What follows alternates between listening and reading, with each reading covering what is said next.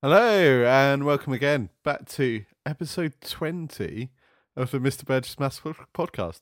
I should have like a little celebration really, like maybe a cake or some poppers, but yeah, episode 20. Who would have thought that we'd get to 20 episodes? I was starting to think, oh, maybe no one's listening and maybe not many people are out there. And then I've just been in school today, so shout out to everyone in school. And yeah, no, loads of people are listening still. So keep it going. It's nice to hear from you. So if you do want to get in touch, make sure you email me, Google Classroom, or hashtag Mr. Burgess Maths on Twitter. But it's really nice to hear from you all. It's really lovely. So keep it up. Episode 20. Yeah. I definitely could not have imagined this when we started lockdown. And who knows how long this might ever continue on for. But I think I'm just going to keep going at the moment. Maybe not quite as regularly, but yeah, it's good fun. Right. So my day has mostly consisted of being in school today. So yeah, it's been an exciting day being back into this whole thing again. And I was not quite enjoying to get up and do a load of ironing this morning. That felt a bit alien. Like, whoever thought of an iron? Definitely needs to be shot. Like, I know it makes clothes look better, but if everyone didn't iron anything, then no one would care. But there we go. We all have to iron still. So yeah, that was not fun. And then poor car this morning. So the first time it's been driven in 3 weeks. It did not sound healthy this morning when I turned it over. And it needed a lot of revving. So it had a little run along the motorway, so it's sounding a lot better. But I was starting to get a bit concerned when I turned it on. I was like, "Yep." I mean, it's been sat there for so long that I did actually have to weed it the other day, and pull a few weeds out the car door. Genuinely true as well. That's not even a joke. So it feels a bit weird suddenly driving again. Thankfully, it's one of those skills that you don't actually, a bit like riding a bike, you can't actually forget once you go and built it into you. So thankfully, it's all right. Although it's starting to feel a lot busier out there when I'm on the roads. Suddenly, almost came across a little bit of a traffic jam outside school. I was like, this is weird. Like, who would have thought that this would exist in lockdown? A lot of people who don't think that lockdown is still should be in place. So make sure you stay inside, everyone. Lockdown is still there for a reason as well. So yeah, it's been a nice day, nice sunny day. I've just done a little recording with one of my friends, doing a little interview for something that she's doing, which is nice and fun. And I think it's just going to be right. Getting a hot tub time in a minute. So go for a walk and go for a hot tub. I think tonight. I burnt a load of stuff last night. I had a bit of a bonfire at home, which was really exciting. I thought, it's fine. I bought myself a little incinerator thing, to burn some old fence panels. So one of the first things I did in lockdown was get some fence panels ordered, which I did very quickly. So they did actually arrive, and refence the garden, which is hard when you're on your own, but it's doable. I can testify to that. You can do it. You can slide them in by themselves. They're only 4 foot, so it's fine. Not 6 foot fence panels. That would be a bit harder work. But of course, we've got to get rid of the old ones with all the like tips not open and stuff. And when they are open, it's keyed out the door. So I decided that I was going to ban them in the garden on one part of the veg patch that hasn't been planted yet. And so I was like, yeah, no, last night I was like, right, okay, I can do this. It's not that warm outside, so no one's sat outside, no one's got any washing out, so I could burn them. Thinking 7 to get through, that's all I have to get through. And I got through 3.5. It took me ages. It takes ages for things to burn. And so by the end I was like, I'm just bored of ripping up bits of wood. So I've still got to go and do that again at some point this weekend, which is not great. But it's a bank holiday weekend coming up, so it's exciting. I'm quite excited. So as you know, I'm a bit of a Tailenders fan. So I've been listening to a Tailenders podcast. But I actually had a message from Felix White actually this week, which is quite exciting. But I'll get to that in a second. I got really excited about that. I was just like, ooh, someone DM'd me. Ooh. Yeah, way too excited. Way too overexcited about it. About having another score along. So hopefully, I think I might be doing a bit of a 2005 Ashes test on Sky and TMS this weekend. If any of you are cricket fans out there, and that's what I'm going to be doing and watching that. I think this weekend and listening to that, which would be nice and fun. Just something to do. So keep it going. And so I did it DM Felix White and asked about a score along, and he shockingly replied instantly, which is a bit weird when a celeb replies instantly to your message. Thinking surely he's got like lost in loads of things. And most of you are probably thinking, who the heck is Felix White? Look him up. A really good band called the Maccabees. So a good indie band from the early 2000s, mid to 20s, noughties, or something like that. Anyway, late noughties. Really good band. So look them up. Good indie band. So today I was writing a podcast and kind of doing my research in school today. So some of the people that are getting shout outs might know some of this stuff. So we're kind of looking at kind of the Renaissance period of mathematicians. And so I'm trying to look at some different mathematicians who you might overthink about as being a mathematician, but actually advanced maths in a certain way that might be a bit surprising. And so one of those today is a guy called Robert Hooke. And it's with an E, so not Captain Hook, but Captain Hooke. Robert Hooke, who was born in 1635 and died in 1703. And he was a kind of unusual character, like someone who was slightly bit different. As we've discovered, kind of a lot of the mathematicians have had interesting education and brought up in different ways. And Robert Hooke is no different. Kind of his story is that he was born in Freshwater on the Isle of Wight. His father was the vicar there in Freshwater. He was something slightly different, a curate, I think, because of some weird thing within the church. So he was brought up on the Isle of Wight. And his father and all his uncles were all brought up in the church. So they were all vicars across various different places. And so the whole family was brought up that they should just go into the church, which was common at the time. Certain families all went into the church. But Robert Hooke was a bit ill as a child. And we don't really know exactly what he was ill with, but we know that he was sickly as a child.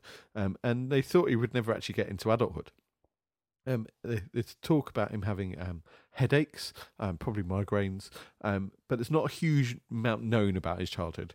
But we know that he was sickly and that he couldn't really do his education.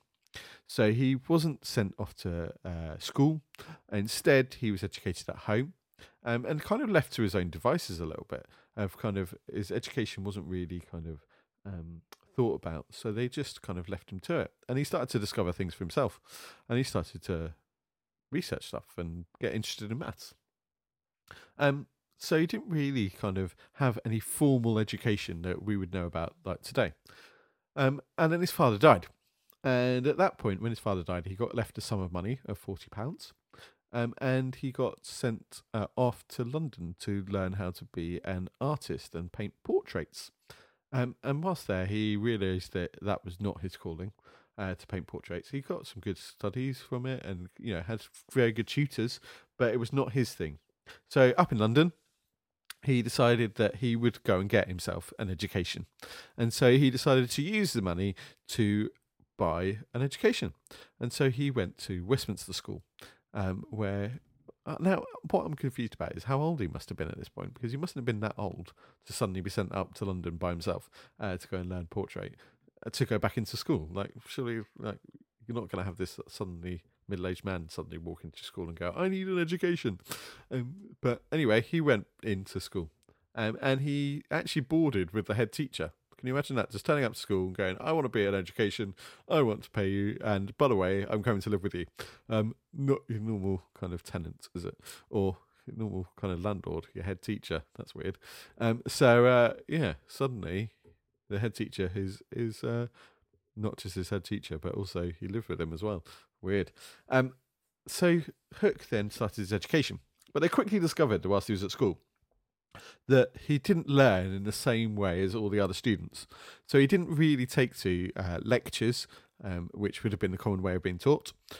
So he would just be left to go to the library by himself. And so he's kind of carried on his self-teaching. And so he was monitored, but he kind of just carried on doing his self-teaching in the library of the school. And he got to the point where he realised that the school wasn't going to teach him anymore.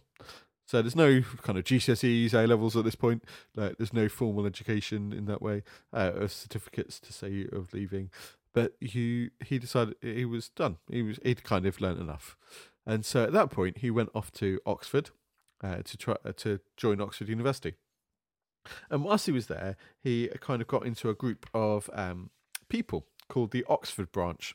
And it was a group of people who had kind of moved up from London and formed this like society, but wasn't a college, but of the university, but was kind of a thinking group of people. And there was people in there called people like Robert Boyle, William Petty, Christopher Wren, who we know who built St Paul's Cathedral. So there was some big hitters that were around in this time, and he was associated with them. So a bit younger, but he was associated with them, and he kind of started to get an education from them. And so in the talks and things, he would learn a lot of things. And so it's said of him that although he left without a degree, he got a degree much more bigger than any other degrees. So he didn't actually get his bachelor's degree from Oxford, but he did get an awful lot of knowledge that was built coming from a lot of other people. And that kind of paid dividends kind of later on in his life. So Boyle started to employ him, and he started to work. Hooke started to work in engineering and started to came up with a much better air pump. Now, what I was surprised about when I was researching Hooke is that you'd think air pumps, not very glamorous, but they just pump air. Like, yeah, well done. But they kind of developed over time. So you've got your classic kind of pumps that you've got for your airbed. Sort of bellows really, but you can build pumps that are much more sophisticated, and that's what Hooke did. Now he did this for Boyle, but Hooke's air pumps are still kind of the standard today. Like 300 years later, kind of Hooke's pumps are still around, and it's kind of his design is still around. And then he started to turn his attention to what's called the longitudinal problem. Now, the longitudinal problem was quite an important problem in maths and in navigation. And there was a big prize for it in the country. If you've ever been to Greenwich Observatory, there's lots of information there about it. And you can see some of the clocks that were used. Now, the whole problem was how do you tell whereabouts you are on the Earth? That's quite important if you're sailing a ship halfway around the world, to know exactly where you are so you don't crash your ship on a load of rocks, or you're at least going in the right direction. Now, it's easy enough to work out your latitude, and that's the ones that go round the Earth in kind of horizontally. If you look at a map, they're the horizontal ones, like the equator. And that's easy enough to do because you can do it from the position of the sun, or you can do it from the position of the stars, from Polaris, the North Star. And so you can work out how far up or down you are depending on where the sun is in the sky and the time of year. So as long as you know what day it is, you can kind of work out your latitude. The problem was the longitudinal, and that's the one that goes through like Greenwich and goes down the Earth, up and down the Earth. And the problem with that is that you don't know how far east or west you are because of the Earth's rotation, really. And so you have to know what time of day it is there and what time of day it is at some other fixed point. So if we know what time of day it is at Greenwich, and this is where the Greenwich Meridian comes in, if you know when noon is at Greenwich, and you can work out when noon is for yourself, you can work out what the time difference is, and that will tell you how far east or west you are. And that's called the longitudinal problem. And once you know how far east or west you are, you can then find out your position on the map. Now, that seems easy enough if you know what time it is at Greenwich and what time it is there. Problem is, you need to have a clock that's going to keep count very accurately of what time it is at Greenwich. So it's going to keep time. So it's not going to slow down, it's not going to get faster, and it's going to just keep the time at Greenwich consistent. So that when you sail around the world, you've got a time from Greenwich that you carry with you all the time, because otherwise you don't actually know what time it is at Greenwich. And the problem was you didn't really have portable clocks at the time. So the longitudinal problem had a massive prize for it because of this issue. One of the problems was that most clocks at the time had pendulums. So the way that it would operate would be through a little pendulum that would swing.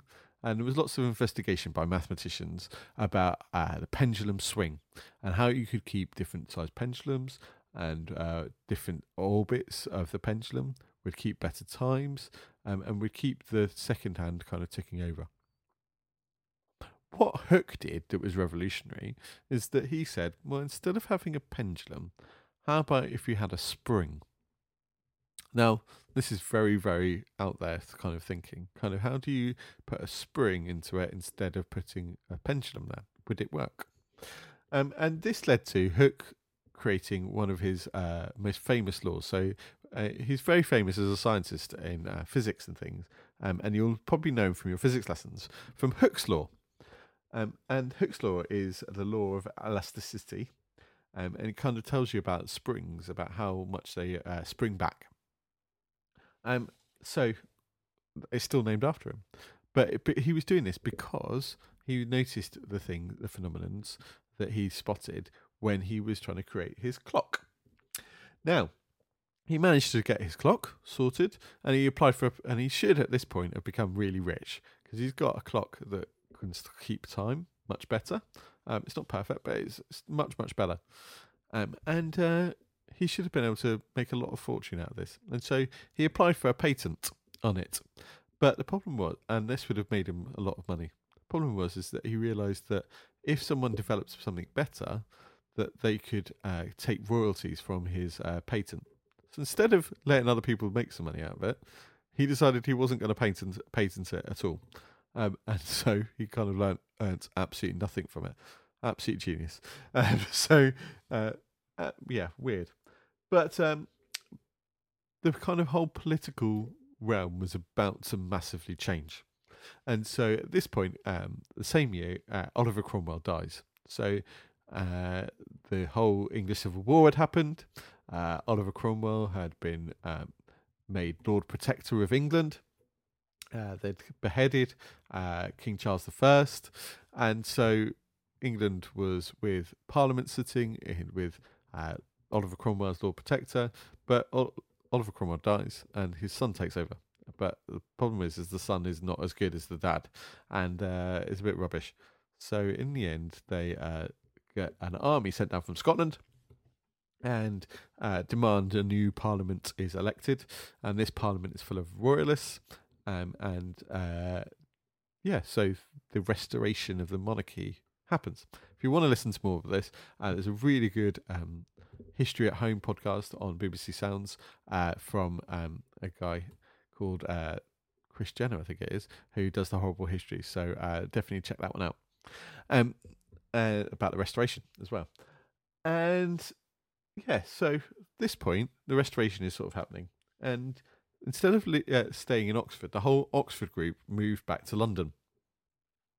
And they formed a society. Now, because they were friends with King Charles II, they actually got a royal charter for this society. So it started off just as a society of philosophical thinking, but they got a royal charter for it. And so it became the Royal Society. Now, if the Royal Society still exists to this day, and it is in London, it's in Piccadilly. I've been there. It's amazing. Like, the lecture theatre is really cool.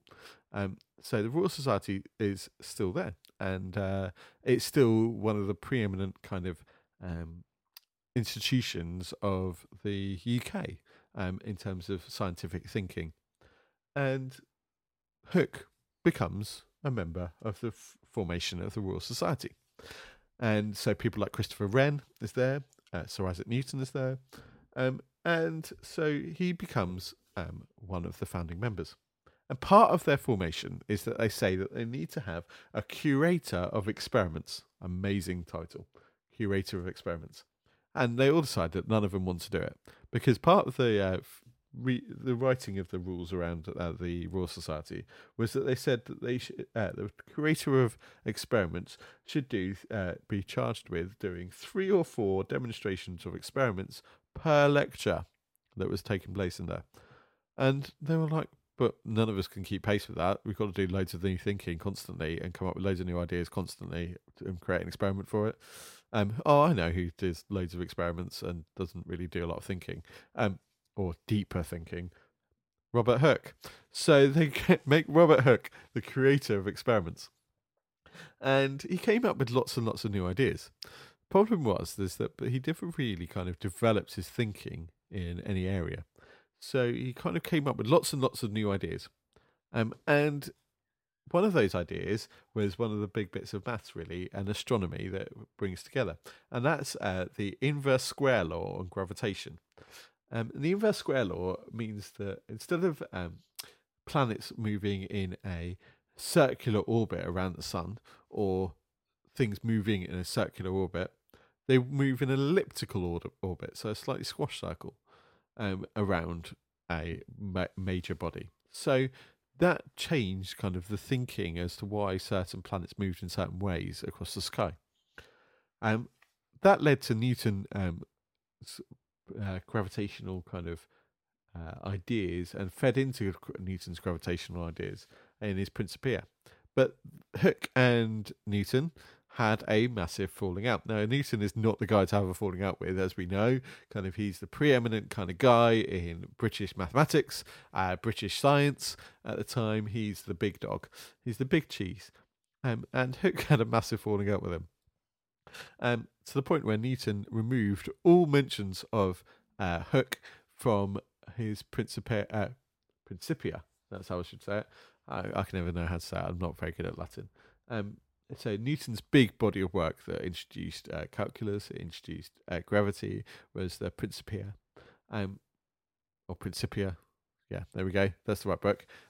And he removed all references to Hooke from it out of spite, really, for Hooke saying that he came up with some of the ideas. Although it is probably true that Hooke came up with quite a huge chunk of it. So he kind of then had to just carry on with kind of what he was doing at Hooke. But thankfully, he still remained friends with some influential people. One of those people being Sir Christopher Wren, who wasn't known at the time, he was just Christopher Wren. Now, Christopher Wren had been around and was friends with the King Charles II. And the Great Fire of London happened in 1666. At that point, the decision was made to rebuild London. So St Paul's Cathedral had been burnt down. Most of the city of London had been burnt down. And so the decision was made that they were going to rebuild it. There was lots of designs for it. And Sir Christopher Wren was one of those people that was chosen to be the architect of the rebuilding of London. So St Paul's Cathedral, now that we know, was built by Sir Christopher Wren, who was the architect. But we don't remember some of the other people. And one of those people was Robert Hooke.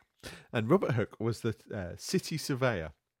And he was in charge with rebuilding it with Sir Christopher Wren and afterwards. And so he was very instrumental in how London looks today and how London is set out because of Robert Hooke. So there we go. Robert Hooke, guy who kind of did lots of things, came up with a few laws, but actually probably just did a lot of experiments and showed other people a lot of thinking. So there we go. Nice to hear about Robert Hooke today. A few shout outs to end with. So a few from school today. So Grace, Mackenzie, Matt, Neil, Luke, and Kelsey. So shout out to all of you. You all wanted to shout out whilst I was in work today. So shout out to you. Hope you are all doing well and actually get on with your work, Luke. Yeah. And apparently I was really rude about Matt's haircut last time, so it has grown back, so it does look better, Matt. So at least you're all listening, and hope you all have a wonderful day. Hopefully you get on the podcast tomorrow and catch up with you all. If not, have a wonderful weekend. No, I'll do a podcast tomorrow. I might not do it over the weekend though, because the cricket will be on and I'll be sat there with a score chart. Yeah, right. Have a lovely weekend. Have a lovely day, and I'll chat to you all soon. Bye bye.